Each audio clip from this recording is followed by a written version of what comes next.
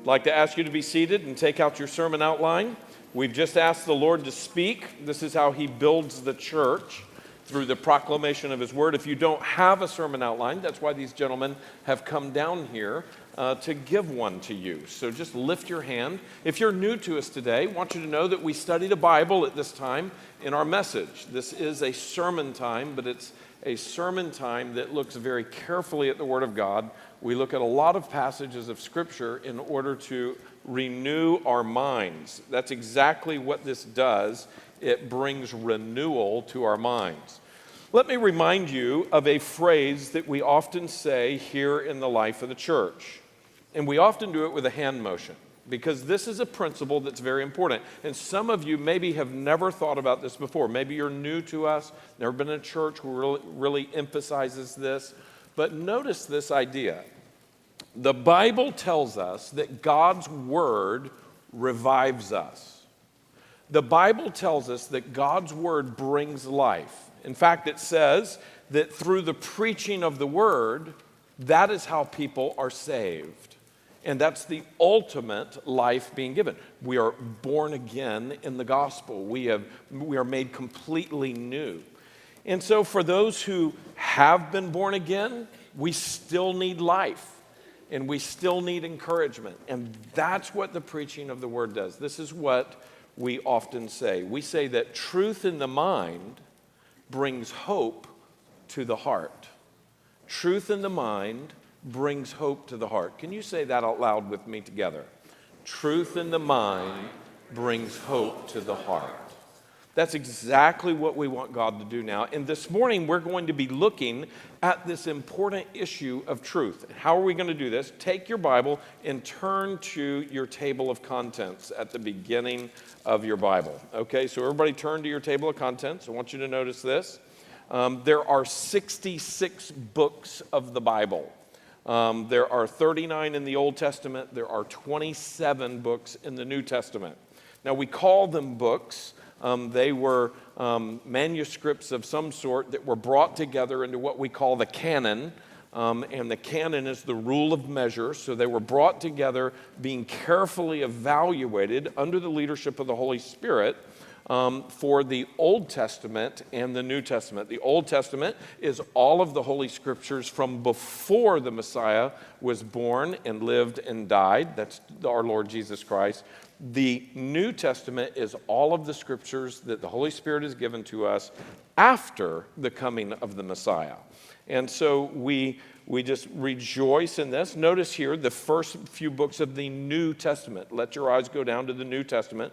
There are 4 Gospels, and these are the account of Jesus' life: Matthew, Mark, Luke, and John.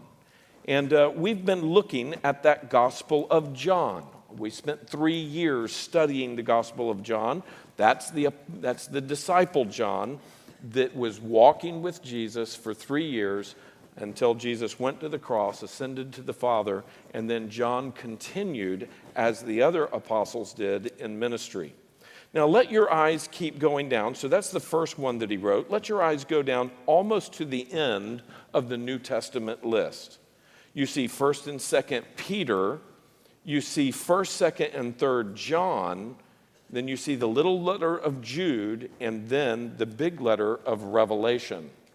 And so what I want you to recognize this morning is we have studied the Gospel of John a few years ago. That's the big one toward the beginning. And then we have also studied 1st John most recently. And today we're going to begin the study of 2nd John. So that's 2 John that is right there. And we're going to see that it's a very short letter. So notice what page it's on. Mine is on a certain page number, and then I want you to turn over there to that page. The Gospel of John emphasized 2 primary themes: truth and light. Truth and light. John wrote in the most poetic of ways in telling the story of Jesus' life. And he emphasized that he was the light that came into the world. He was the truth that came into the world. The third thing that you could say that John emphasized was belief. In fact, it's stated at the beginning of John's gospel and at the end of John's gospel, these things have been written to you so that you may believe. Let's say that out loud together. These things have been written to you so that you may believe. And that's what we see the purpose of John's writing. And so the gospel goes out, the story of the Messiah goes out through Matthew, Mark, Luke, and John. That is circulated around the world. I want you to notice here in your outline underneath the box on the page, the letter of 2 John, the who, what, when, where, and why. I want to run over this very quickly. Who? Who is the author? The author most certainly was John, the son of Zebedee. John, the son of Zebedee. Now, he had another brother. His brother was named James, who was also a disciple. These guys were called the sons of thunder. Now, we don't know what that means. There's a lot of different things that could mean. That could mean they were big. That could mean they were boisterous. We don't know. But maybe they had deep voices. We don't know. But they were energetic guys, and they were two brothers in this band of 12. John was the youngest of the 12 disciples. Fill that in. He was the youngest of the 12 disciples, which also doesn't automatically mean this, but we also recognize it makes sense that he was the last to die. So all the other apostles died before him. He was the last one to die, and it's interesting that he was the only one, we believe, to have died of natural causes. How did all of the other disciples die besides John? That's right, they were martyrs. They were beheaded, they were nailed to crosses, they were drowned, they died deaths of a martyr death. Now, John, while he was in exile as an old man on the island of Patmos, he was writing letters and the Gospels and the book of Revelation. The Holy Spirit was using him in his older age for those purposes. But notice here with me, he refers to himself as the one whom Jesus loved as a brother. The one whom Jesus loved as a brother. In one of the areas, he writes, the one who Jesus loved as a friend. Now, some people would say, how obnoxious of him to do that? Why would he say that? Why in the world? I mean, isn't that prideful to say, hey, I'm the one that Jesus loved, man? You know, he loved me. Look at it the other way. He never did name himself.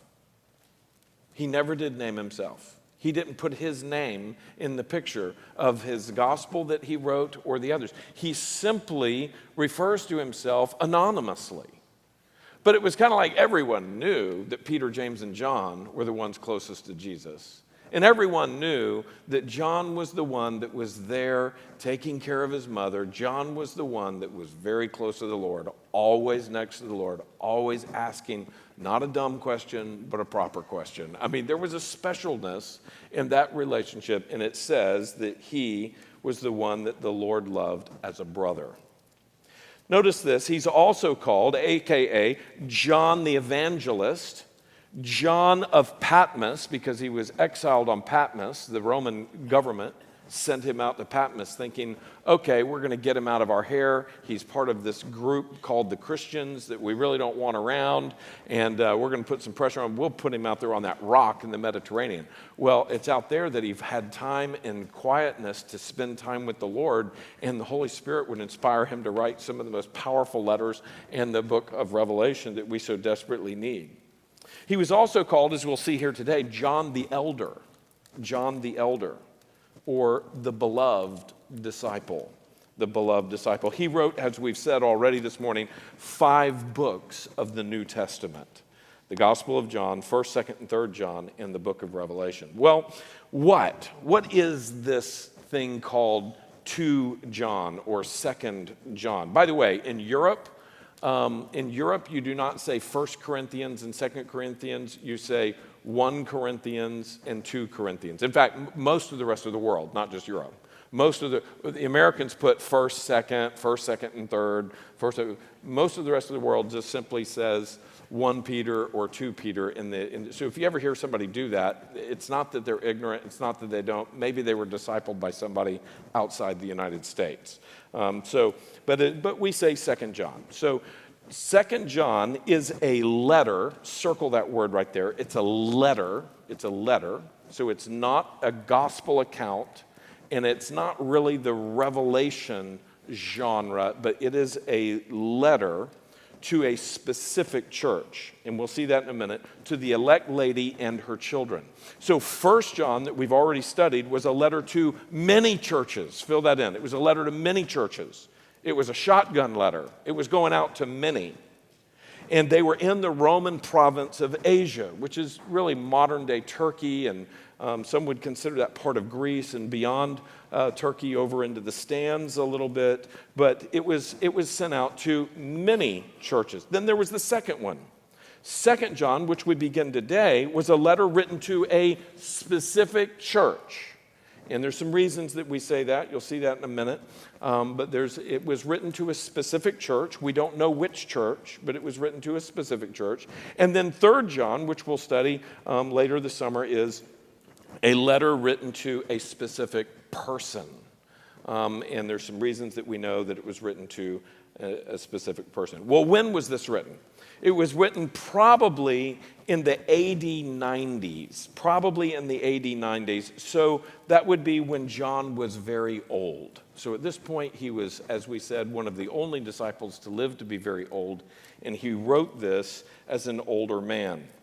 And he probably wrote this around 20 years after the Gospel of John was written. And there's going to be a reason I'm telling you that in just a minute. But notice this. He had written it 20 years after the Gospel of John was written and had been circulating.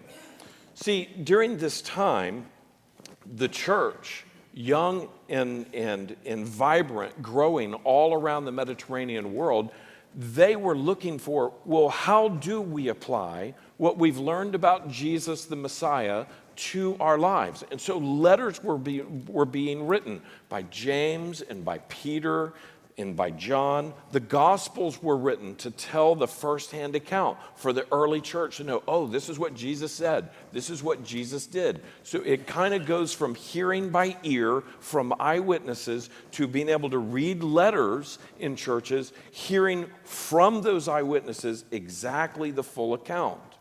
And so this was a very important aspect of, and has been certainly for the last 2,000 years, that we have a written record. We have a written record of what happened. Well, as that gospel was being preached around the Mediterranean world, did everyone believe it and understand it perfectly? Did everyone believe it and understand it perfectly? No. Did everyone live it perfectly? No. There were things that got messed up. There were different people with different agendas coming along and confusing the message. There were different people that came along and said, oh, well, you don't really have to do that. I mean, there was a lot of things. There were different viewpoints that were not scriptural, that were in contrast to both the Old Testament and the New Testament. As we see that come together in the full plan of God and His work in our lives, there were distortions. And so this letter of the Gospel of John had been circulating for about 20 years, and that's why we see toward the end of his life, John is having to write 1 John, and we looked at 1 John in depth over the last few months. What was one of the main purposes of 1 John being written? There were a lot of people claiming to be Christians, and they didn't understand the gospel. And either they didn't understand the gospel or they didn't what? That's right, they didn't live the gospel. And so that's what 1 John was all about, saying, hey, you claim to know Jesus, but you sure don't act like him. Don't deceive yourself. And it was really to letters to churches as well, so that churches would say, hey, we need to carefully evaluate this. These other people are preaching something different. Are they really Christians? Are they really followers of Jesus? And John, in his older age, sees and hears what's going on in the churches. And as has always been the case from the Old Testament era, where the Jews would get off on their theology, they would get off on their doctrines, they would worship the wrong gods, they would believe the wrong things, and prophets would have to come and straighten them out and teach them and rebuke them. This has always been a problem with God's people. It will always be a problem with God's people until we're safely home in heaven. Until we're safely home in heaven, the danger of false doctrine and the danger of disobedient and false living will be a danger to God's true people. And so we must listen to these words of correction. Just as the Old Testament believers needed to listen to the message of the prophets to repent of their sin, we as New Testament believers need to listen to the warnings and the callings and the accusations of God's word that help us to see our sin and turn away from it. And so these letters are very, very important. This morning, I'd like for us to read this little letter. And in fact, look at this, verses 1 through 13. It's the entire letter. Blessedly, we'll make it through verse 1 today. But notice here with me, 2 John chapter 1, and there's only one chapter, verses 1 through 13. Look what it says. The elder, right above that, John, so he calls himself the elder to the elect lady and her children, whom I love in the truth. And not only I, but also all who know the truth, because of the truth that abides in us and will be with us forever. So this is part of his greeting. This is his salutation. This is the hello. I hope you're doing well. Notice this, and here's the blessing that he gives at the beginning. Grace and mercy and peace will be with us from God the Father and from Jesus Christ, the Father's Son, in truth and love. Now, I want you to know that a lot of people don't pay attention to salutations in the biblical letters, and that is a grave mistake. Every word in God's word is important. And everything here is for a reason. And even the salutations have much here. As you're going to see over the next few weeks, this salutation is loaded with purpose. It's not just a flowery greeting.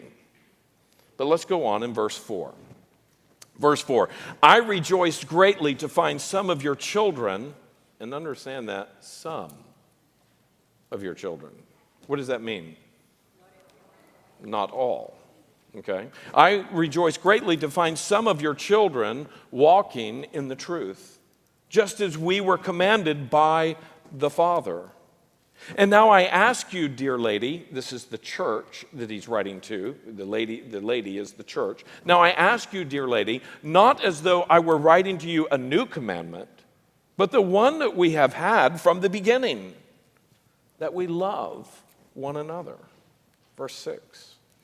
And this is love, that we walk according to his commandments. This is the commandment, just as you have heard from the beginning, that you should walk in it. So far, what is he doing? He's talking about their need to love one another. You know, human beings have a hard time loving one another. Even the one that you're married to, the one that you wear a ring on, sometimes it's hard. Even your children. I mean, they're bone of your bone, flesh of your flesh in this regard. And here you are, sometimes you're like, oh, my goodness, this kid, how long is it going to take? And sometimes it's your own blessed mother and father who gave you life. And it's hard to love them sometimes too. But look at this. We see that for those who know Christ and for those who are called together in the saving knowledge of being made God's children, that we must walk in love. We can't go through life fighting with one another whom Christ has died for. So the beginning of this, we see that he's coming down on them because there is a lack of love. This is a problem not so much with their belief as it is a problem with their behavior. He says that in verse 7, "For many deceivers have gone out into the world, those who do not confess the coming of Jesus Christ in the flesh." So now we have a theological problem. This is a false doctrine. We're going to look at how that false doctrine, what they believed, what they didn't believe. But it's the same thing that he was dealing with in 1 John. Notice what it says in the middle of verse 7. Such a one is the deceiver and the antichrist. Verse 8.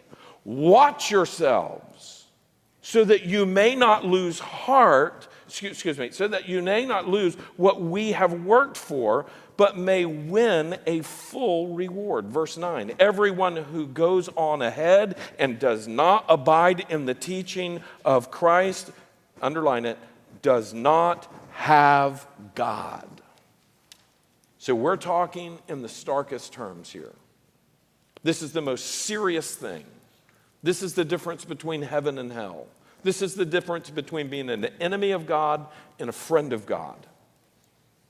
He says in verse 9, "Everyone who goes ahead and does not abide," that means does not stay, does not remain, does not live in the teachings of Christ, does not have God. "Whoever abides in the teaching has both the Father and the Son." There's a reason he said that. It's part of the heresy that was being taught about Jesus. Verse 10.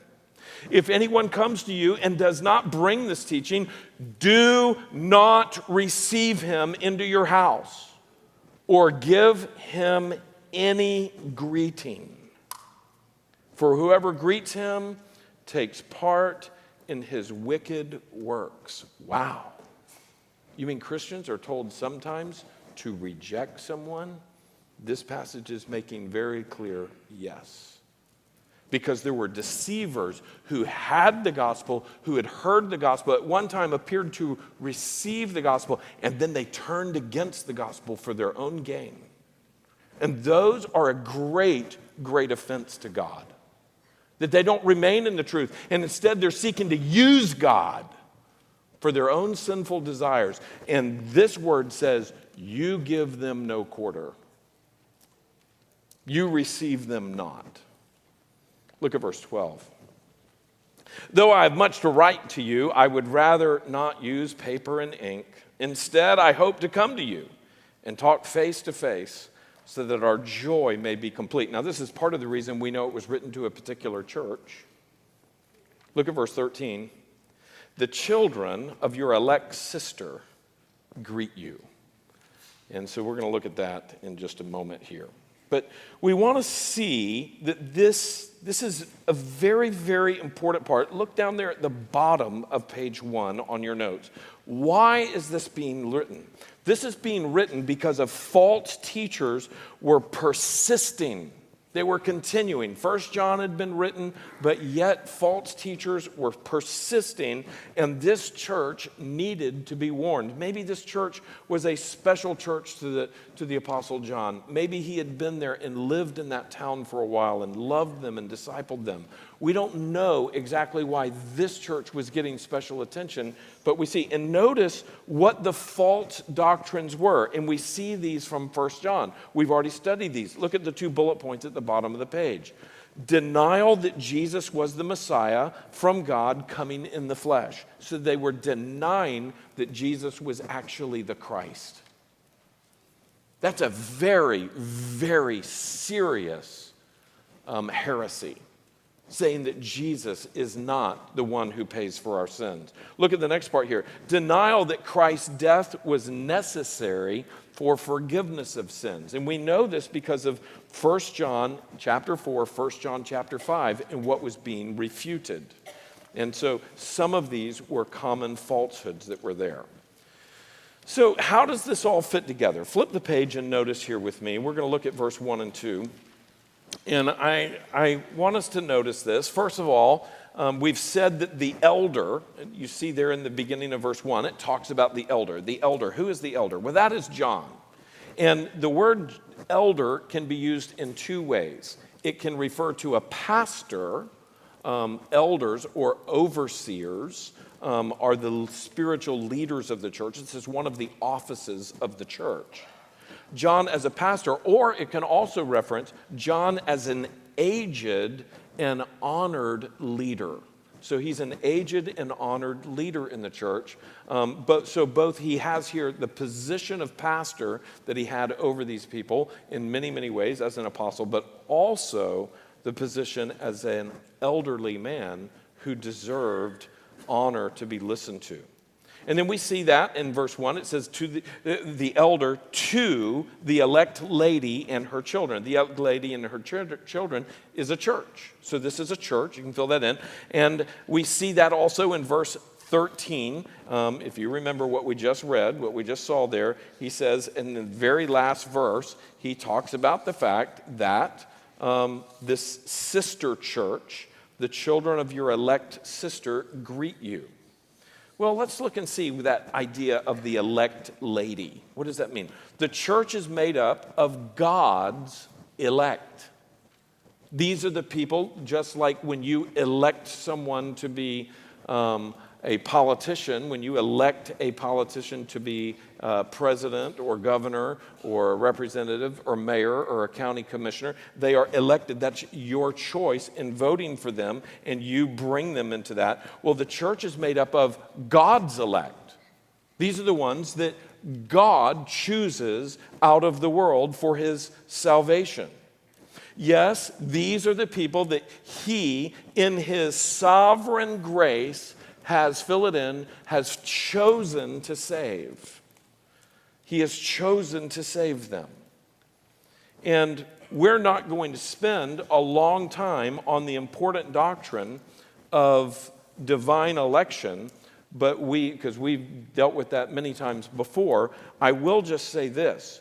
For those of you who are not used to understanding and looking at this doctrine of God's grace, of how he elects his children and how he calls them to himself, and they believe upon him by his grace and by his help, I want you to know that we have, right down here on the front row, a 4-page outline of when we dealt with this a few years ago. And it's called The Beautiful Doctrine of Divine Election. And all of the passages in the scripture that clearly point to the fact that you don't choose God, he chooses you. When you choose him, it's because he already has chosen you. In fact, before the foundation of the world. Now, I know some of your brains are sitting there starting to go, bzzz, they're spinning up right now, thinking about all of that. I want to encourage you to pick up the outline and look at that and begin to look at that. And we'll be glad to help you learn about that. But here's a key thing that we see. In verse 1, it says, to the elder, to the elect lady and her children, whom I love in the truth. This is very, very clearly a reference to how God saves us in his divine sovereignty.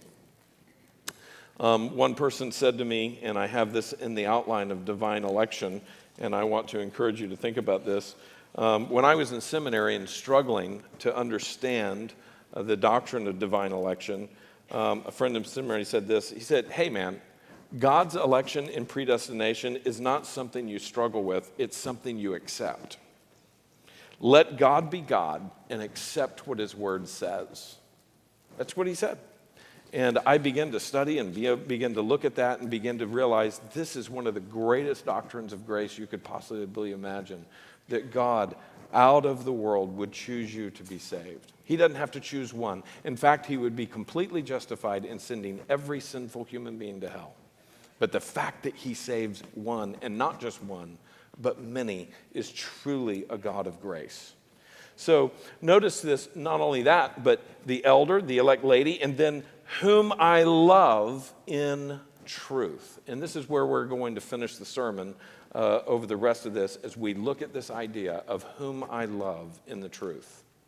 Notice the number of times that truth shows up in this salutation. It's actually verses 1 through 3. It shows up 3 times in verse 1 and 2, and then again in verse 3 that we'll look at next week. But 4 times the word truth shows up in just a sentence and a half, really 2 sentences. It's just amazing that when God's word repeats a word over and over again, you better sit up and listen. This means something is very important. Now, if you just look at the rest of the outline that is here, I have three main points. The Bible, the Word of truth, constantly centers on the theme of truth. And the next one down there toward the bottom of the page is the world, under the father of lies, increasingly rejects the truth, and that the church is called to be the pillar and foundation of the truth. We'll go over that in just a minute. But I want you to see the incredible importance that God's word puts on this concept of truth. In fact, I want you to see that throughout the Bible, and this is just a very few passages that deal with this incredibly important issue. The Bible, the word of truth, up there at the top, the Bible, the word of truth, constantly centers on the theme of truth. You see, God is the God of truth. This is who he is. Notice on the screen, there'll be some of these passages on the screen. Psalm 31:5 says, "Into your hand I entrust my spirit. You have redeemed me, O Lord." And then what does it say? God of truth. These are the very words that Jesus would recite on the cross as he is giving up the ghost. That he gives his spirit. You have redeemed me, O Lord, God of truth. Look at the next one. So that he who blesses himself in the land shall bless himself by the what? The God of truth. He who takes an oath in the land shall swear by the God of truth, because the former troubles are forgotten and all hidden and are hidden from my eyes. You see, this is the God of truth. And just mark it down, all truth is God's truth. If somebody were to say, oh, look, there's this thing called gravity. Watch what happens when I let go of this pen. Gravity is God's truth. Wherever you find truth, anything that is true in the universe, that's from God. All things that are true are from God. So occasionally, psychologists and sociologists and occasionally philosophers and occasionally other people, they will come up with something that go, oh, wow, look at the way the human mind works. Look at the way psychology or sociology. And they'll make some statements and you'll go, oh, wow, that's true. Well, just understand that there's parts of that come from God. Now, there's a lot of things that they come up with that are not true. There's a lot of things that they come up with that are false. They're in conflict with the truth. But whenever they come up with something that is true, and the parts that they do operate on, by the way, which is part of God's common grace so that the world holds together and can function, is any truth that is in the world is God's truth. So whenever you hear someone out in secular society, and whether it's in the news or in the media or whatever, and you hear them say something that is true, just kind of recognize, well, thank you, Lord, they got that right. But just watch out for what comes next, because they may not get that right. In fact, a lot of falsehoods are wrapped in truth. There will be a portion of it that is true, and then the other part will be false, and that can be very, very dangerous for pursuers of the truth. We need to recognize that. Well, not only is God the God of truth, God abounds in truth. God, fill that in. God abounds in truth. Look at Exodus 34:6 on the screen. Then the Lord passed by in front of him and proclaimed, the Lord God, compassionate and merciful, slow to anger, and abounding in what? In faithfulness and truth. This is a God who abounds in truth. And this is a God who always, fill it in, always speaks the truth. He speaks the truth. In 2 Samuel 7:28, now then, Lord God, you are God. And look what it says on the screen. Your words are what? Your words are truth. And you have promised this good thing to your servant. His words are always truth. And notice this, we shift to Christ. Christ is truth. Christ himself is truth. We see that Christ is full of truth. In John 14:6, and the Word became flesh and dwelt among us. We have seen his glory, glory as the only Son from the Father, full of what? Grace and truth. Christ revealed the truth. That's what Jesus did. He revealed the truth. In in John 1:17, for the law was given through Moses, grace and truth came through Jesus Christ. Christ spoke the truth. Christ, look at the next one there. Christ testified to the truth. Over and over again, we see in the scripture that Jesus is not only the truth, but he is declaring the truth. He says, when you look at me, you're looking at truth. And we see that in his perfect life, and we see that in him fulfilling the promise of God, that God would save his people. And so Jesus, when we see him on the cross, we see that this is the truth of God being borne out. This is the truth of God being manifest and being fulfilled. So not only is God the God of truth, and as part of that, Christ is the truth, we also see the Holy Spirit is the Spirit of truth. I love this one. John 14 and verse 17 says, and I will ask the Father, and he will give you another advocate to be with you forever. And look what he's called on the screen. Look what it says. The Spirit of truth. You see, the Holy Spirit never lies. The Holy Spirit always tells the truth. The world cannot receive him because it neither sees him nor knows him. But you do know him, for he abides with you and will be where? In you. So those who are in Christ have the Spirit of truth within them. Not only that, but in John chapter 15 and verse 26, when the advocate comes, when I will send him to you from the Father, and what is he called? The Spirit of truth who proceeds from the Father, he will testify about me. See, this is how people come to believe that Jesus is their Savior. When the Holy Spirit works in their heart, moves in their heart, and helps them see the truth. Have you ever noticed that some people, you can share the gospel and share the gospel and share the gospel, and somehow they just don't get it? They haven't yet understood it. And when I experienced that, I began praying, oh, Holy Spirit, would you open his eyes? Would you open her eyes, that she may come to the knowledge of the truth? Would you grant to her faith? That's my prayer. Now, I'm not the one in charge of that. I can't make her see that. I can't make him believe that. You can't either. It is the Spirit's work of that. And when the Spirit comes and testifies to them about who Jesus is, that's when somebody comes and says, there's been many people who have heard the gospel for years and years and years and never really believed. And then one day, somehow it all comes together. In fact, your brother, Miguel and I, sorry, I had to think about that for a minute. Miguel and I were standing in line in Kentucky, waiting on the dinner. And we were there for the Truth Matters conference, in fact. And while we're standing there, the lines were long. Dinner was wonderful, so it wasn't too bad. But with the lines were long, a few thousand people at the conference. And we were meeting, and we were talking with a gentleman who said, I went to church all my life. He said, I went to church all my life. I heard the gospel. I grew up around the gospel constantly. And he said, somehow I was just in a spiritual fog. I was in a fog of moralism. I just believed that I had to be good. And he said something strange happened about 5 years ago when I was 67 years old. I began to hear the gospel and began to say, I don't think I have received that. I don't think I understood that. Wow, Jesus is my only hope, and I can add nothing to that?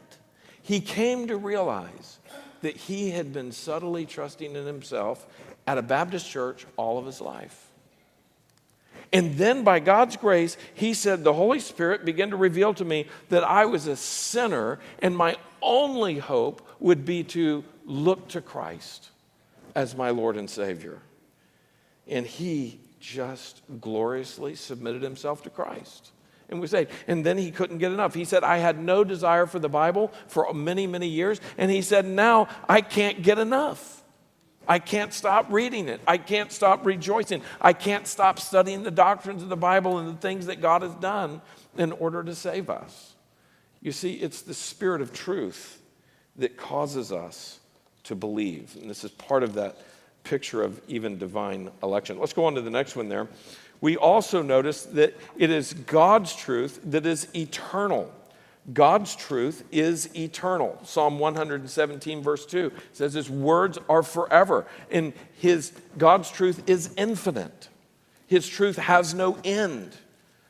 His truth is saving. We just looked at that. It's by his words that we are saved. In fact, salvation comes from faith in the truth. Or belief. You can write belief in the truth. Look at the screen and look at 2 Thessalonians 2:13. It says, "But we ought always to give thanks to God for you, brothers beloved by the Lord, because God chose you," there's that doctrine of election again, "God chose you as the firstfruits to be saved through sanctification by what? By the Spirit and by what? And belief in the truth." By belief in the truth. So the truth is monumentally important. Now, notice this, what all that the truth does. The truth is also sanctifying. Not only saves you, but it sanctifies you. Jesus prayed in his high priestly prayer, "O Father, sanctify them in the truth. Your word is truth." And so as we come to the truth, we are made more and more like Jesus. That's what it means to be sanctified, to be more and more set apart for him. So what about God's true children and the truth? What do God's true children do with the truth? So if you're truly God's child, here's what happens. God's true children love the truth. God's true children they are set free by the truth. In John 8:32, it says, "You shall know the truth, and the truth shall" what? Set you free. It will make you free. Look at the fourth one there. God's true children worship in the truth. There was a woman at the well that was there, and she was asking, where do we worship? How do we worship? Is it on this mountain or is it on that mountain? And Jesus says, the Spirit is coming, and he's going to allow you to worship in spirit and in truth. So we worship in the truth. You see, you can't worship with falsehoods. You have to have the truth to truly worship. God's true children rejoice in the truth. It's the truth that causes them to have joy, and they are excited about that. I've been amazed and just so blessed, not only here in Florida and here at Sheridan Hills, but around the world at different times when I've been somewhere for a meeting, I've been somewhere for a church service or for some other type of meeting in France or in Africa or in Asia, and it's amazing to be with people, and when the word is preached and the truth is proclaimed, they just get excited. They're so thankful for that. There's many people in the life of this church that the reason that they come is this very subject this morning. It's about truth. They come to say, well, I just want to be in a place where the Word of God, the truth of God is declared. Not human ideas, not everybody's creativity and all of these other entrapments and accoutrements of some type of worship, but where we're looking and we're saying, God, let us see your truth. Because it is the truth that will set you free, not a smoke machine. It's the truth that will renew your heart, not a chill bump that runs down your spine from a special chord on the guitar or the piano or something else. It's God's truth that revives us and renews us, by which we worship and we rejoice in that. Not only do we rejoice in the truth, but God's true children speak the truth. And they're called to speak the truth in what? In love. We're called to speak the truth in love. God's true children meditate on the truth. The truth is important to them, so they come and they spend time thinking about it. Whatsoever things are good, whatsoever things are lovely, whatsoever things are of good report, whatever things are true, Philippians 4:8 says, think on these things. You know, part of the reason that a lot of Christians are distraught is because they just think on the things that aren't true. The lies of the world, the entertainments or the burdens of the world, the dysfunction of the world is all that they look at. And so they're very discouraged and they're very downcast, and sometimes they're very confused because they're hearing all of these other things, and they rarely meditate on the truth. You know, they typically meditate on the problems of the world. Can I just say to you right now that I'm preaching to myself on this point? There are times when I watch the news a lot. I used to be more of a news junkie than I am now. And there's times when I look at the issues and the problems that may be all around us, maybe with the church or maybe with society or maybe with people's lives.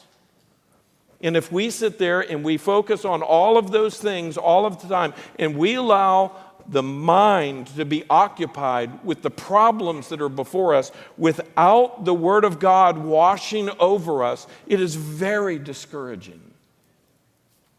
But when you begin to saturate your mind by reading, you don't just do this and say, okay, I'm getting it, I'm sure I'm getting it. You don't put it under your pillow and think that's not how you get this book in your mind and heart. You get this book in your mind and heart by what? Reading it. Meditating on it. Having it on your coffee table gets you no points. I know that we have a friend who fell off into homosexuality for a long period of his life. And he said, my Bible was always right there by my nightstand. He said, somehow I thought that was important. I thought that was good. And here I was, lost in homosexuality. And he said, when the Lord finally got a hold of me and broke me and spoke to me, I ran to the Word, and for the first time in years, I opened it and began reading it. And he used his Word to call me back to himself. Can you say amen to that? Amen. But it doesn't do any good if it's just sitting there. You see, Satan will do everything he can to keep you from reading God's Word. If you'll just start reading and start meditating, this is what will encourage your heart. Look at Philippians 4:8. How about God's true children? Obey the truth. We see that that's a big emphasis in the Gospel of John, in the letters of John, 1 John and 2 John, that they obey the truth. Jesus said, why do you say to me, Lord, Lord, and yet do not the things that I say? How about this one? God's children, true children, are guided by the truth. I love Psalm 119, 105 that says, thy word is a lamp unto my feet and a light unto my path. It's amazing. If you will allow God's word to guide you and lead you, if you're making big decisions about your life, are we going to move here? Am I going to go to school here? Am I going to marry this person? Am I going to take this job? Are we going to adopt this child? Are we going to change to this business? We're going to do this venture. I want to encourage you, don't make big decisions without a few things. Number one, other people who are godly praying with you. Number two, don't make big decisions without being in God's Word. God will speak to you through His Word. He'll either give you a peace or He'll head off a disaster. He'll keep you from things that would not be right and honoring to Him. How about this last one? God's true children walk in the truth. And we see this in the life of the kings. There were some kings that were honoring to God, and there were some kings that were very, very dishonoring to God. And God calls us to be children who walk in the truth. So the truth is a very, very big deal to the Bible. It's the constant theme of the Bible, and it's a very, very big deal to all of existence in the universe. But we need to look and see for just a minute what the world does with this. You see, the world, under the father of lies, increasingly rejects the truth. The world increasingly rejects the truth. Jeremiah 9:5 says this, everyone deceives his neighbor. No one speaks the truth. They have taught their tongue to speak lies. That's an interesting phrase. They have taught their tongue. They've learned to lie. They weary themselves committing iniquity. So they go after and they destroy their lives, and they do it with such gusto, in such effort, that they become so tired running in their falsehoods. You see, the world runs in lies. 1 Timothy chapter 6, verse 5, Paul writes, and constant friction among people who are depraved in mind, and look what it says, and what? Read it out loud. Deprived of the truth. Imagining that godliness is a means of gain. So they're taking this thing of you trying to be godly and trying to take the gospel and distort it. Friends, that's people who don't know the truth. He also writes in 2 Timothy 3:8, he writes, just as Jannes and Jambres opposed Moses in the Old Testament, so these men in the New Testament, so these men also oppose the truth. So it's not only in society, but sometimes it's even in those around the church. And that's what this one is talking about. That even those around the church oppose the truth, men corrupted in mind and disqualified regarding the faith. So these aren't saved people, these are apostate people. And Timothy is being told by Paul to watch out and deal with them correctly. And then look at 2 Timothy chapter 4, verses 3 and 4. It says, for the time will come when men will not tolerate sound doctrine, but with itching ears they will gather around themselves teachers to suit their own desires, so they will what? They will turn their ears away from the truth and turn aside to myths. There's been many times when this has happened in church history. This has happened in the 2nd and 3rd century. This happened in the 7th and 8th centuries. If you study church history, this has happened strongly before the Reformation began. This happened even in different times during the Reformation. And then you come into what is called the modern era, where Darwinianism and modernism began to come into Christian theology and Christian thought, and many would turn aside. They would turn their ears away from the truth, and they would begin to believe myths. That is happening again in new waves right now. When we look over the last 100 years at something called Christian liberalism, that there was a higher criticism of the scriptures that began to look at it through a very rationalistic view and begin to doubt the validity and the veracity of scripture. And so seminaries and pastors began teaching, well, it's, the main point of the whole thing is just be good. And so a false gospel began to be preached throughout the pulpits of the Western world. This has given way to all kinds of other ungodliness, calling the church in the 80s and the 90s and then in the early 2000s to just be like the world. That's where we see churches that turn into more nightclub settings. That's where we see people saying, oh, Jesus is a great addition to your life. Jesus is here to make you happy, kind of the Jesus in a genie bottle. This is all part of the falsehoods that not only were alive in that day and time, but also in this day. Notice Romans chapter 12, or chapter 1, verses 25, and this is on the screen as well. For they exchanged the truth for a lie and worshiped and served the creature rather than the Creator, who is blessed forever. Amen. So this is exchanging the truth of God for a lie. That's what we see a fallen world has done. And why has that happened? The world is currently the realm of Satan. Fill that in. The world is currently the realm of Satan. Really? Yeah, we just studied it in 1 John chapter 5 and verse 19. Look what 19 says. We know that we are from God, and the whole world lies where? In the power of the evil one. Now this evil one is called the father of lies. And he deceives the church. You see, Satan is the father of lies. In John chapter 8 and verse 44, look what it says there. You, and this is Jesus speaking to those who were deceived around him, who were very religious. These were religious people he was talking to. Keep that in mind.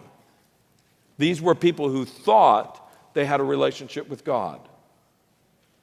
Satan is the father of lies. John 8:44. You are of your father, the devil, and you will do your father's desires. He was a murderer from the beginning and does not stand in the truth because there is no truth in him. When he lies, he speaks out of his own character, for he is a liar. And what does it say? The father of lies. So when we look at the Word of God, I want us to see that the Word of God is saying, God is the God of truth. And he, through his truth, has a grand and glorious plan to bring to you things that eye has not seen, ear has not heard, and things that you cannot even imagine he has in store for those who love him. He calls you to just walk in the truth, and then one day your eyes will see, your ears will hear, and your heart will explode with the glory that he has waiting for us. And we looked at it yesterday at the funeral. We looked at the fact that this glory is being kept for you in heaven. So he's saying, don't give in to the lies of the world. Don't go the way of the world. Don't go the easy, wide road that leads to destruction. Instead, remember the words of Christ. Come and learn the words of Christ. Come and just inculcate all of his word to your life. Allow it to exude through your life. Let this become who you are. Let this become who your home is, what your family is. Let this become the way you think. Don't go and run with the father of lies who will deceive you. Now, what is God's plan about how his truth is proclaimed? His plan is our last point here as we close. The church, and don't you dare fold over your page yet, okay? So just hang on with me. I'll give you permission in just a minute. Stick with me. I want you to get this. This is very important. I say that in love. The church is called to be the pillar and foundation of the truth. Now, we are not the truth. Jesus is the truth. But what God has called us to do is to be the structure that can be seen. Now, I want you to think about this with me for a moment. John, I haven't told you this yet, but John most likely was writing this letter in the city of Ephesus. Now, the city of Ephesus was one of the most glorious Roman cities in the whole Roman world. And listen to this, the ruins there today are astounding. In Ephesus, there was a temple, the Temple of Artemis. It was a temple with 127 massive columns all the way around it. Have you seen those huge temples that the Greeks and the Romans built? 127 columns. Listen to this. It's considered one of the 8 wonders of the ancient world. How did they do it? It was a glorious temple. It was there overseeing the city. It was like the ones in Athens, but this was in Ephesus, and it was dedicated to gods that were false gods that people would devote their lives to and live in absolute futility to those gods. And so when John is writing this, John is saying, and perhaps he's staring out over the city looking at that great temple, and look what he writes in 1 Timothy chapter 3 and verse 14. Although I hope to come to see you soon, I am writing you these things. This is Timothy writing this. He says, I'm sorry. Paul writing this, but here's the picture that we want to see from Ephesus. Although I hope to come to you soon, I am writing to you these things in case I am delayed, so that you will know how each one must conduct himself in God's household, which is the church of the living God. You see, this is the temple of the living God, the pillar and foundation of the truth. This is what it is. And so John has this vision. Peter has this vision. Paul has this vision. This is the picture of the truth. What is it that stands for the truth in this world? What is the temple of God's truth? It is the church. The truth resides in the church.